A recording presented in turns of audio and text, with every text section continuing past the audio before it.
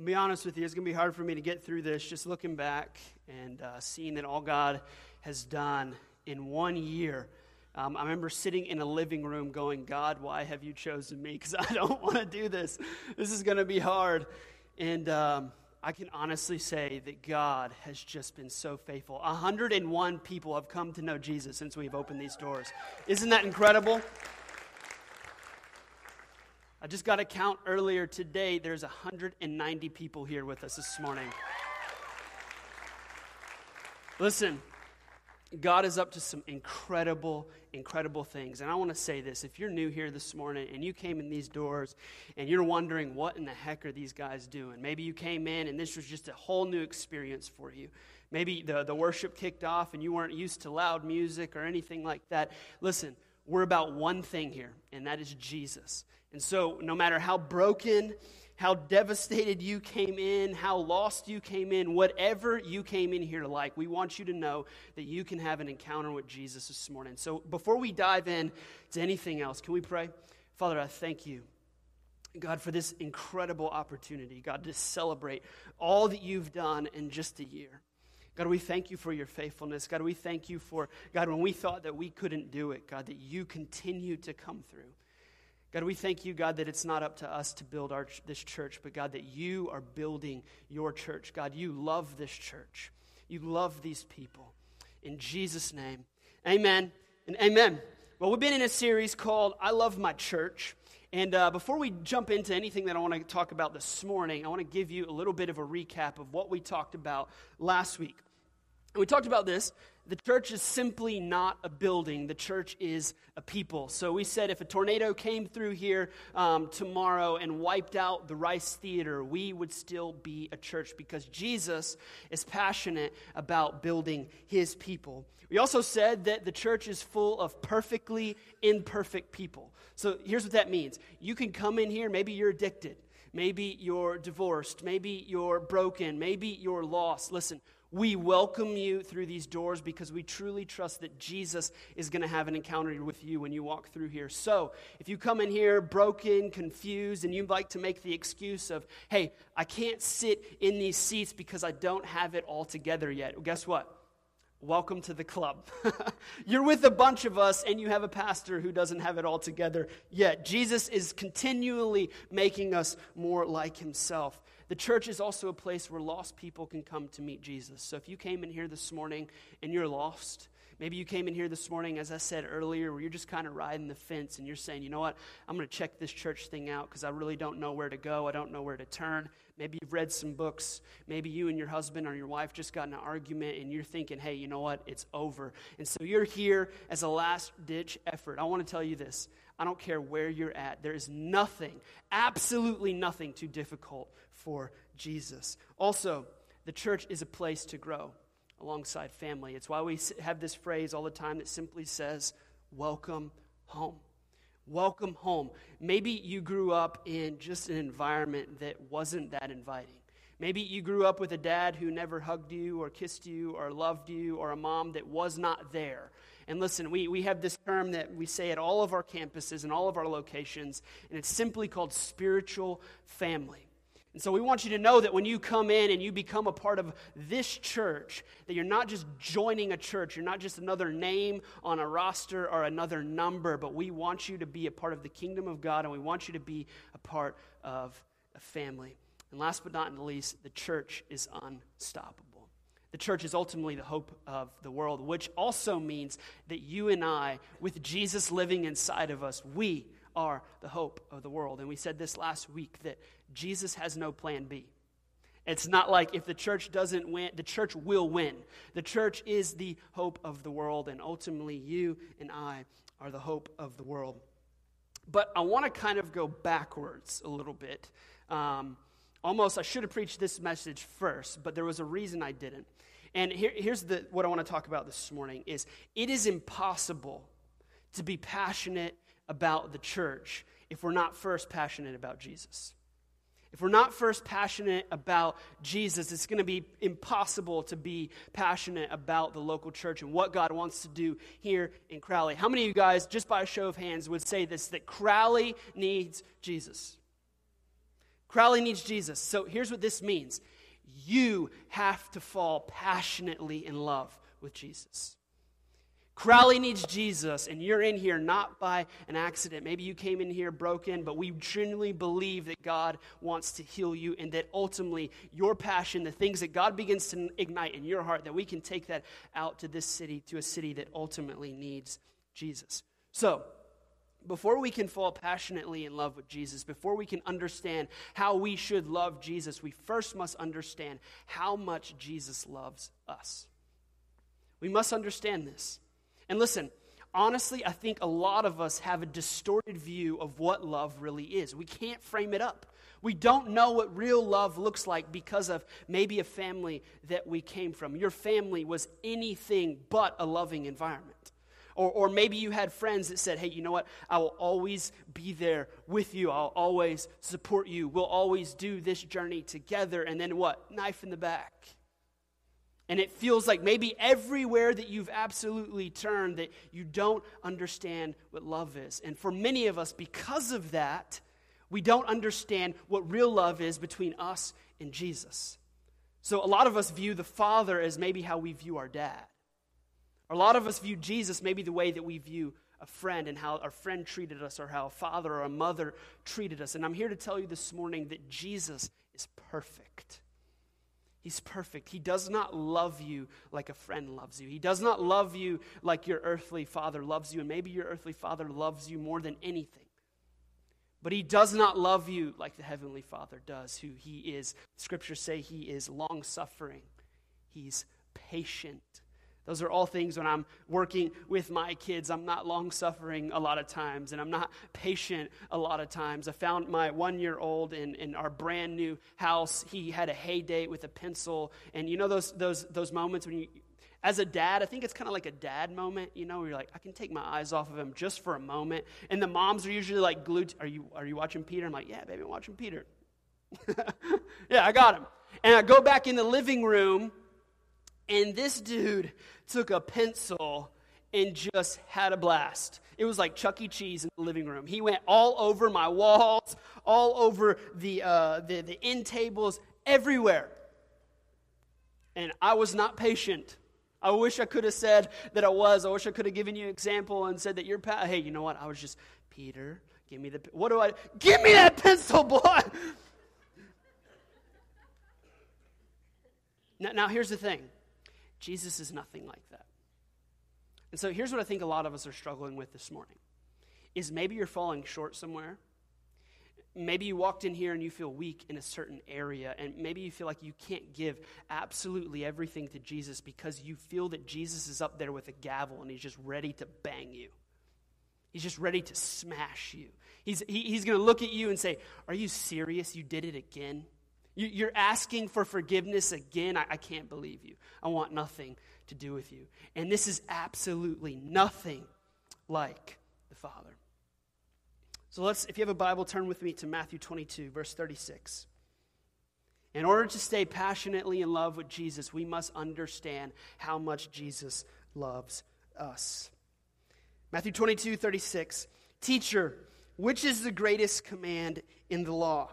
And he said to them, you shall love the Lord your God with all your heart and with all your soul and with all your mind. This is the great and first commandment. And a second is like it. You shall love your neighbor as yourself. On these two commandments depend all on the law and the prophet. So, the greatest command in all of Scriptures is to love Jesus. Is to love Jesus. Now, as I set up earlier, I believe that it's hard for some of us to love Jesus because we don't understand what true love really is. So let me help you out a little bit. My wife and I have known my wife for a long, long time. This is going to sound weird. I don't want to freak you out or anything, but my wife and I started dating when she was 12 years old. Call me weird, but she was hot and I wanted her, okay? So she was 12 years old. I'm 14. And my dad had just planted the church in Jennings. And I remember the first time I saw her, she actually came with her sister. And I'm on stage playing bass. And it's kind of like, you know those 80s movies where it's just like this pause for a moment. And it's like I hit every wrong note. And I was like, who's that chick? And I want to meet her. okay? And I remember a few services go by, and I go up to my dad and I said, listen, Dad, this is going to sound crazy. I'm going to marry that girl. And like every father does, he's like, son, you have no idea what you're talking about. You are 14 years old. And so I had the great joy and privilege on my wedding day to be like, boom, I told you so. But here's the thing. My wife and I, so this is how it kind of all started off. So it starts off, we start dating. I've never kissed or touched another woman. We were like the first everything, okay? I was sweating to like hold her hand. You're like, oh my God, I'm about to touch a girl. Never done this before in my life. I'm about to hold her hand. And so this whole entire kind of journey plays out of us dating, and then there's this kind of weird patch in our relationship where I go off to Bible school and we don't talk for a while, and we come back, and make a long story short, I was thinking about this the other day. Our first dance was by Savage Garden, Truly, Madly, Deeply, which I read the lyrics, and that is the worst song in the world. So if that was ever your first dance, that was ours, and I'm trying to blot it. And there was like one of those dances where she's like, 10 feet away, son, 10 feet away. Like, oh my God, she's so beautiful. So that kind of sums up our relationship. We're in South Africa. I plan this whole thing. We get engaged in South Africa, and literally, it sounds like a story in the movies. Everything is going smooth, everything is going great, and then what happens? We get married and we move in together. And there's this crazy thing that happens when you get married and move in together. Our love for each other didn't change, but you start to really figure each other out. He leaves his underwear on the bathroom. Are you serious? Like the dish is right by the sink. Can't you just put it in the sink? And we start to learn some things about each other. We discover that my wife is an introvert, and an extrovert, and she likes to wake up super early in the morning, and she just buzzes out of bed around 6 p.m. or 6 a.m., and she's like, joy to the world, everything is great, and I am happy. At 6 a.m., I have slobber drooling down my face, and I am barely moving. I am unconscious. You could probably substitute me for a dead body. I am just laying there. And so we start to discover some things about each other. She's an extrovert. I'm an introvert. She loves to talk. I like to give one-word answers. What'd you think about that, babe? Yes. What do you want to do? No. And so we start learning some things about each other, and here's what happens. The first 2 years was a lot of learning, and it was pretty difficult. But this is what we discovered. That our relationship, we were happy with each other when she felt like I was going out of my way, and my role was to just make her happy. And vice versa. When she was going out of her way to serve me and make me happy, then I was happy. And really, the thing that was going on is we had this skewed view of what love really was. And we live in a culture where love today is what Hollywood says it is, right? So most guys, they hate going to movies with their girlfriends. Why? Because they're like, dude, like that on The Notebook, like, girl, I ain't ever going to be that, right? I'm never going to be able to measure up to those things. And we have this distorted view of what love really is. And I think that distorted view ends up getting into our relationship with Jesus.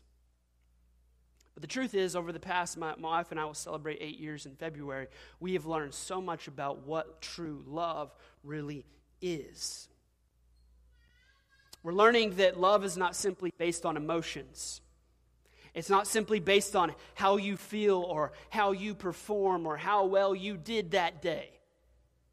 But ultimately, love is based on our commitment to one another. And though we may get out of bed some days and we're exhausted and we're tired, and the last thing that we want to do is serve and love each other, we do it because we're committed to one another. It's a word that the Hebrews would call ahava, which simply means this. It's a love of the will, meaning I'm not going anywhere. So this is what true love means. Listen, I have seen the ugly side of you. I have seen the messy side of you. I have seen all the things that nobody else sees, and guess what? I'm not leaving. And that is the love that the Father has for each and every one of us. This is the true definition of ahava. I've seen the ugly side of you, and I'm staying. This is the love that God has. So when we dive into the rest of this message, this is the frame and this is the mindset that I need you to have to understand how much God actually loves you.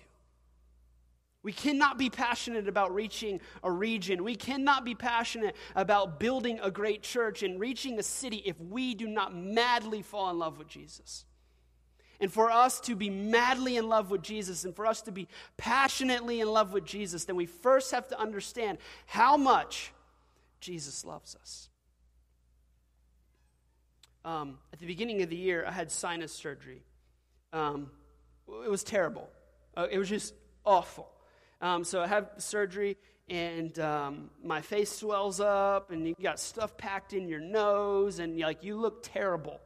And this is ahava. Like, my wife served me hand and foot. Because my wife is like, if she's hurt, she just deals with it. She'll go about, I got a splinter. I'm like, babe, I need to go on the couch and take some medicine. She's like, she calls me a big baby. And it's true, I am. When I get hurt, I'm like, scratch my head, please. Something.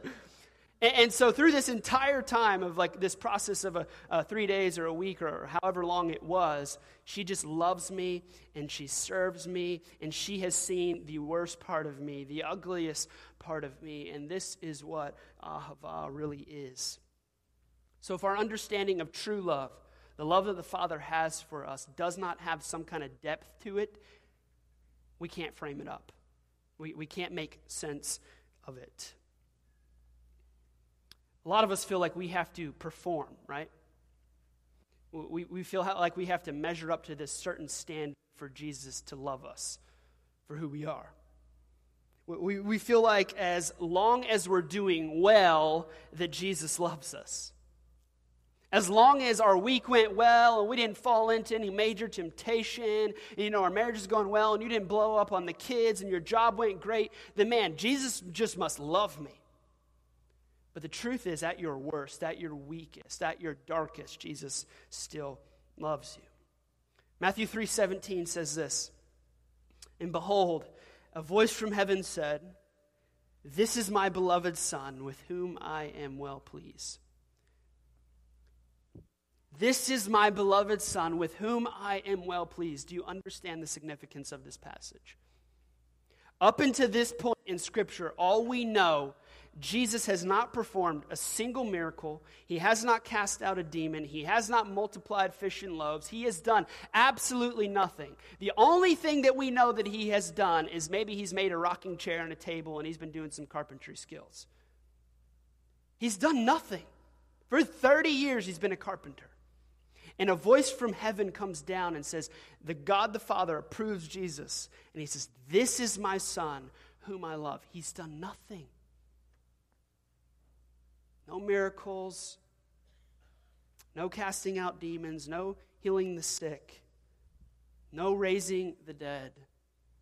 He hasn't even gotten started. And the Father approves of him. He loves him. This is how the Father loves us. Listen, before you could perform, before you could prove yourself, before you can do anything to conjure up this sense of feeling of man, because I've performed, because I've done this, because I've built my life on this, maybe God can love me. Maybe God can approve of me. Jesus did not earn the Father's love. You know why? Because the Father first loved him. It wasn't something that he could earn. 1 John 4:19 says, "We love because he first loved us." Now, how did he first love us? You know the verse, John 3:16. "For God," what? "So loved the world that he gave his one and only begotten Son." So before we even had an opportunity to make a mess of ourselves, before we could ever be weak, before we could ever screw it all up, the Father approves of us and he loves us. So this is what this means. Your righteousness, or maybe a better way to put it, you at your best, is never going to be adequate enough to cancel the record of debt. And this is why Jesus loved us first. This is why Jesus loved us first. You're never going to be good enough to save yourself. We need Jesus. This is the reason that I passionately love Jesus. This is the reason that I get up in the morning and I seek Jesus. This is the reason when I don't feel like doing certain things that I seek Jesus, because he's my hope. He's my anchor. He's what I hold on to. Listen to this. Some of you need to hear this. God is not repulsed by you. He came to save you. God is not repulsed by you. He came to love you. He came to save you. He's not disgusted with you. It's the whole reason that he sent his one and only Son, because he loved us so much that he sent his one and only Son. See, John 3:17 says this, the Son of Man did not come to condemn the world, but rather to save the world. Christ has not come to condemn. He has come to set you free. He has come to give you new life. He has come to make you whole. And I'll be honest with you, at times it's still hard for me to believe this. It's still hard for me to believe that Jesus loves me exactly how I am right now sometimes. You know what? I got good weeks. And you're like, man, I'm doing great. And I'm performing well. And you feel like, man, just God, he's just in love with me today. And then when you fail, maybe you fall into temptation or you do something and you feel immediately, sometimes you have to fight this feeling, man, God's mad at me. He's frustrated with me. He's angry at me. God's not repulsed by you. He came to save you. Sometimes I still keep thinking, and this is the battle that I have to remember, is that God does not love some future version of me. He loves me right now. So the future version that you keep telling yourself that God will love me when I get there, when I read my Bible more, or when I'm not addicted to pain pills anymore, or when I stop doing this, or when I stop sleeping around, whatever it is. And I'm not saying all those things are good. What I'm saying is, even in that, God still loves you. Even in that, God still offers a place for you to come to him. And throughout this church, these are the conversations that I've had with people. People genuinely believe, one, before they can walk in these doors, or before they can ever stand before Jesus, that on their own, they have to clean themselves up. What? That's the opposite of the gospel. The gospel says, come to me just as you are, mess and all. And let Jesus do the work inside of your heart. See, we read it last week, Romans 5:8. But God shows his love for us in that while we were still sinners, Christ died. Man, while we were still weak, while we were still broken, God came for us. So here's the greatest challenge that you have this morning, and the greatest challenge that I have preaching this message. You can walk out of here and say, you know what? In order for me to fall more in love with Jesus, then I have to be more disciplined. Or I've got to be more devoted. I've got to walk out of here and I've got to read my Bible more and I've got to pray. And all those things are good things. The greatest challenge that you have this morning is simply believing the gospel. Simply believe. Could it be that we serve a God whose grace is so scandalous and so amazing that no matter where you're at, it's not about your discipline and it's not about your devotion. He says, come to me right now. So later at the end of this service, we're going to make that opportunity for you. You say, man, I'm in here and I just feel like God is just screaming at me right now. We'll give you an opportunity. Listen, our greatest hope and our greatest desire in planting this church is that hundreds of people will come to know Jesus. Hundreds of people will come to know Jesus. That's what it's all about. Listen, my parents are sitting right here, and listen, honestly, this church would not exist today without my mom and dad. Would not exist. You guys have absolutely no idea how good we have it.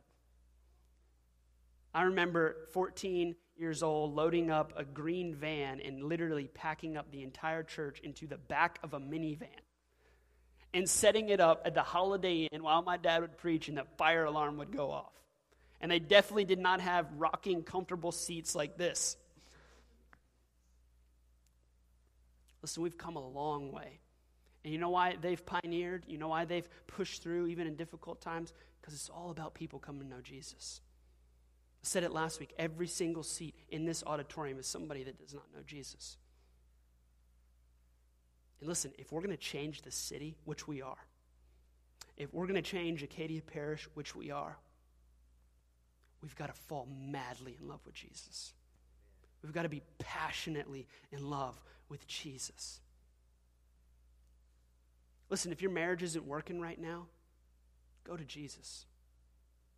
Listen, if your son or your daughter is running away and they're far from God and you've been crying out to God to save them, continue to go to Jesus. He's the hope. He's what we look to. There's no answers inside of yourself. None. You ever heard that phrase, just follow your heart? That's not true. Just follow your heart. No, don't do that. There's no answers inside of ourselves. It's in Jesus. The only answer that we have is in the one who took your place, and that's Jesus. And we cannot get off thinking that we can set ourselves free, that we can conjure up enough willpower to break free from the power and the darkness of sin. You're no match for sin. On your own, you're absolutely no match for sin. So here's what I love about Jesus. Maybe you're in here this morning and you say, you know what? This is great. But I have so much guilt. I've got so much shame. This is what I love about the gospel. You know what he says? Give me your guilt. Give me your shame. Give me your sin. I'll take it. I'll carry it. And maybe you ask the question, you know what? I've been in this place before. I've given it to Jesus. I've given him my guilt. I've given him my shame. And I feel like I'm right in the same place again. Guess what? God will still be there. He'll still love you. He'll still forgive you. He'll be long-suffering. He'll be patient with you. He loves you. He loves you. Ephesians 1, 4-5 says this, even as he chose us in him before the foundation of the world, that we should be holy and blameless before him. In love, he predestined us for adoption as sons through Jesus Christ according to the purpose of his will. You know what that says? I've always loved this verse. It simply says this, Zach, before you had an opportunity to mess it up, I chose to love you. Before you had an opportunity to experience this thing called what? Life. I loved you. I loved you. God knew you were going to be messy. It's the whole reason he went to the cross. God knew that you weren't going to have it all together. It's the whole reason he sent his son. God knows you're going to fail. God knows you're going to be weak. Maybe he knows that you feel dirty right now. He knows at times you're going to be drawn to wickedness and temptation. But the whole point of the cross is that there would be this perfect picture of his love in pursuit of you despite you. Here's the truth. The cross is the perfect picture of how far Jesus is willing to go to display his love for you and for me. So listen, I know you're sitting in here, and listen, we're not usually this serious, okay? We like to have fun, and we like to do all those things, but listen, my hope and my prayer celebrating a year, this is what I've been praying for months now, is God, when we get to this point, it's not about fun and games. It's about coming to a place, God, there are people sitting in these seats this morning that don't know you. That don't know you. There's people in here that are dealing with depression and hopelessness. And they're searching for answers. Listen, if I haven't convinced you yet about how grand and how great the love of Jesus is for us, in Matthew 9, Jesus is you don't have to turn there, I'm just going to tell you the story. In Matthew 9, Jesus is on his way to heal the ruler's daughter. And Scripture just says it's the ruler's daughter. We don't know who it is, but he's on his way there. And typical of Jesus, in this time when he's performing miracles and doing all these things, he would gather these huge crowds. And so there's this huge crowd as Jesus is on his way to the ruler's daughter's house. It says that there is this woman in the midst.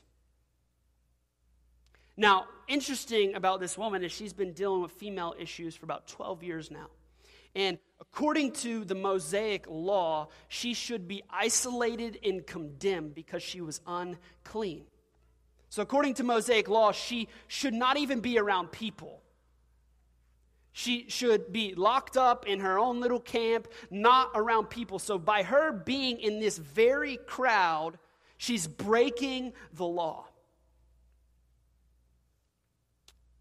But I just can't help but imagine a woman who is so desperate for healing. And maybe she's gone to absolutely every doctor that she can imagine. And if it was in modern day, she has gone to WebMD over 1,000 times. She has searched the internet. She has done absolutely everything she can to try and heal herself. And maybe this thought occurs to her.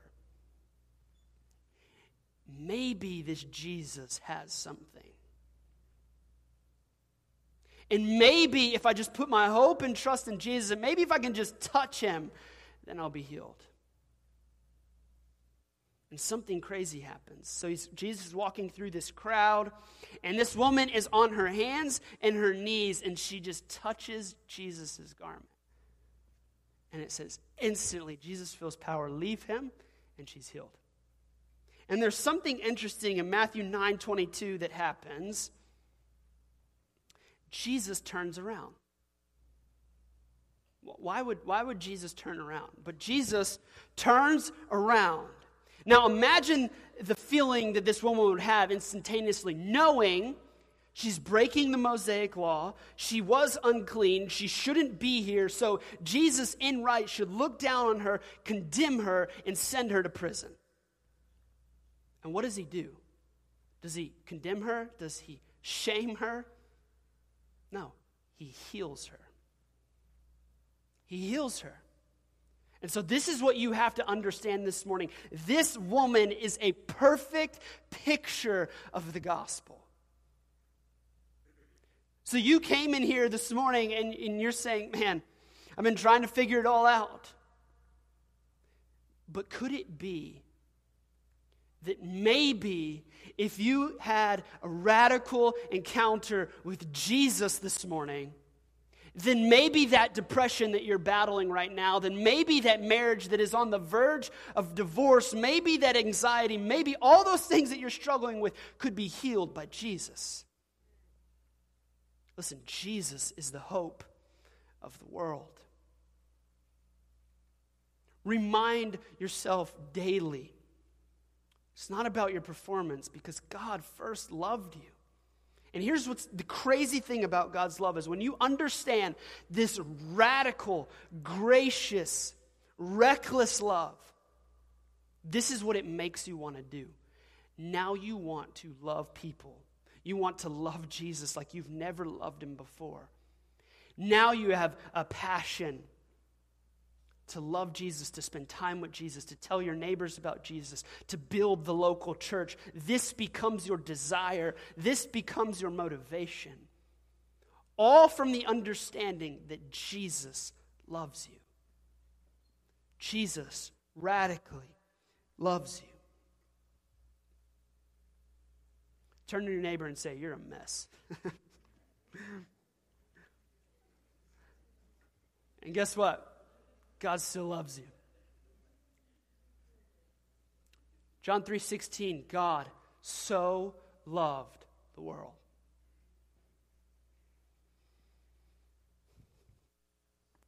Some of you are so paralyzed in your relationship with Jesus right now because of the fact that you don't understand the love of the Father.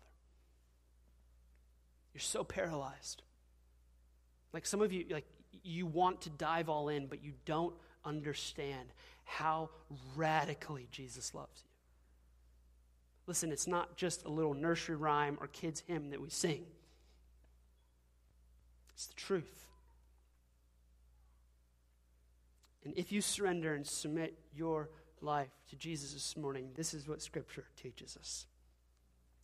For I am sure that neither life nor death, nor angels, nor rulers, nor things present, nor things to come, nor powers, nor height, nor depth, nor anything else in all creation will be able to separate us from the love of God in Christ Jesus.